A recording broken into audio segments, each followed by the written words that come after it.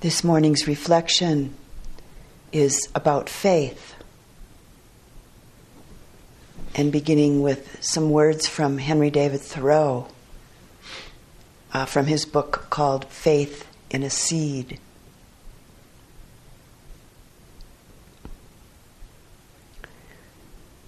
Though I do not believe that a plant will spring up where no seed has been, I have great faith in a seed. Convince me that you have a seed there, and I am prepared to expect wonders.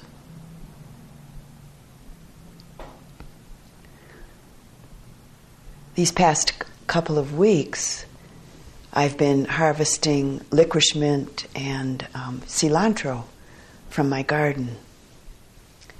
And I've also been receiving notices from my favorite seed catalog, encouraging me to order seeds already for spring planting.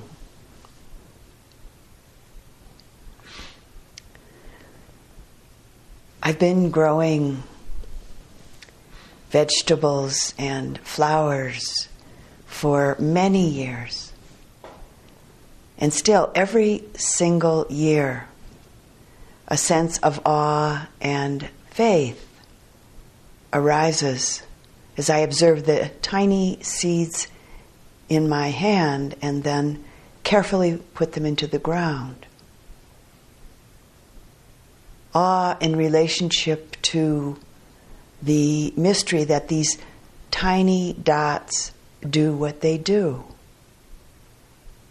And faith based in years of experience that at least most of them will eventually burst out of their tiny, tight selves and grow into lettuce, beets, carrots, sunflowers, etc. So, lately I've been considering faith. What is it? Where does it come from? How does it work? What's its role in relationship to the teachings and practices as taught by the Buddha? Is there a difference between faith and belief?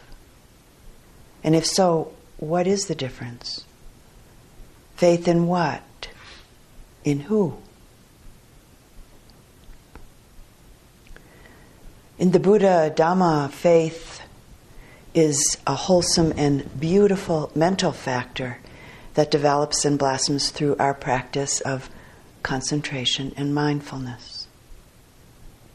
And it's the first of the 5 spiritual powers that feed and strengthen our practice. The other 4 being effort, energy, mindfulness, concentration, and wisdom. So, one aspect of faith is that it's a wholesome power, a wholesome strength. The literal translation of the Pali word saddha, faith, is to place the heart upon. Consequently, faith encompasses trust, confidence, courage, strength, devotion, and clarity. My Israeli Dharma students tell me that the root of the word faith in Hebrew is a verb. They tell me that it's not something that we have, but rather something that we do. So another aspect of faith is that it's a verb, it's an action. To connect from the heart, to place the heart upon. Willingness to embark on the journey, to willingness to open to the unknown.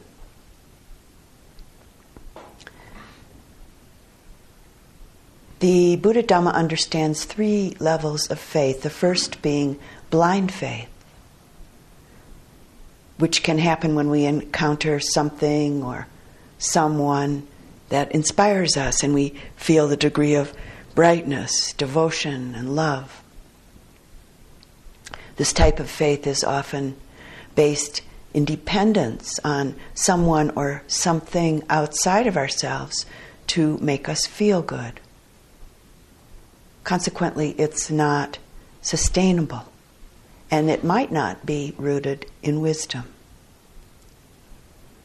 The second level of faith is called verified faith, which is rooted in confidence, born of our own wise reflection and discriminating wisdom. As we connect with, practice, and investigate our direct experience. So, for example, we have faith in the truth of impermanence, anicca.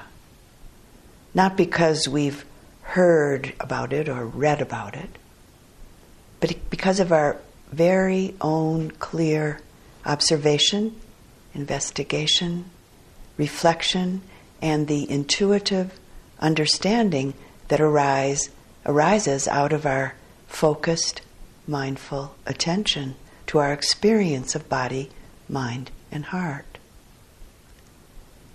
The third level of faith is the great power of unshakable faith, which is rooted in verified faith. As we continue developing a meditation practice that evolves through the blossoming of concentration and clear mindful awareness and understanding, we begin to touch an unfettered faith in the incredibly vast potential that's available through our spiritual practice. Unshakable faith is rooted in staying open and connected in the experience of the moment. Open to the mystery, the truth, beyond the realm of our often tightly clung to, conditioned, habituated ideas, opinions, beliefs, interpretations, and feelings. This path of awakening asks a very deep and profound willingness of us. Willingness to open directly to our experience, to open the heart, open the mind to the mystery of experience. Traveling this path, we actually need to rely on faith. It's not a path rooted in belief. Meeting our experience with a set of beliefs is a process of perceiving and interpreting experience so that it conforms to our learned, habituated patterns of thinking and acting, which then leads us to react these habituated ways of thinking and acting again and again.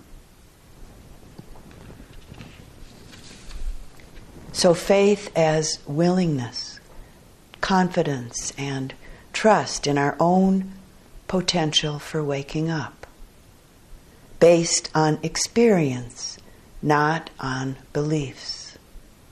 Waking up out of ongoing dissatisfaction, out of feeling incomplete, hollow, separate, disappointed.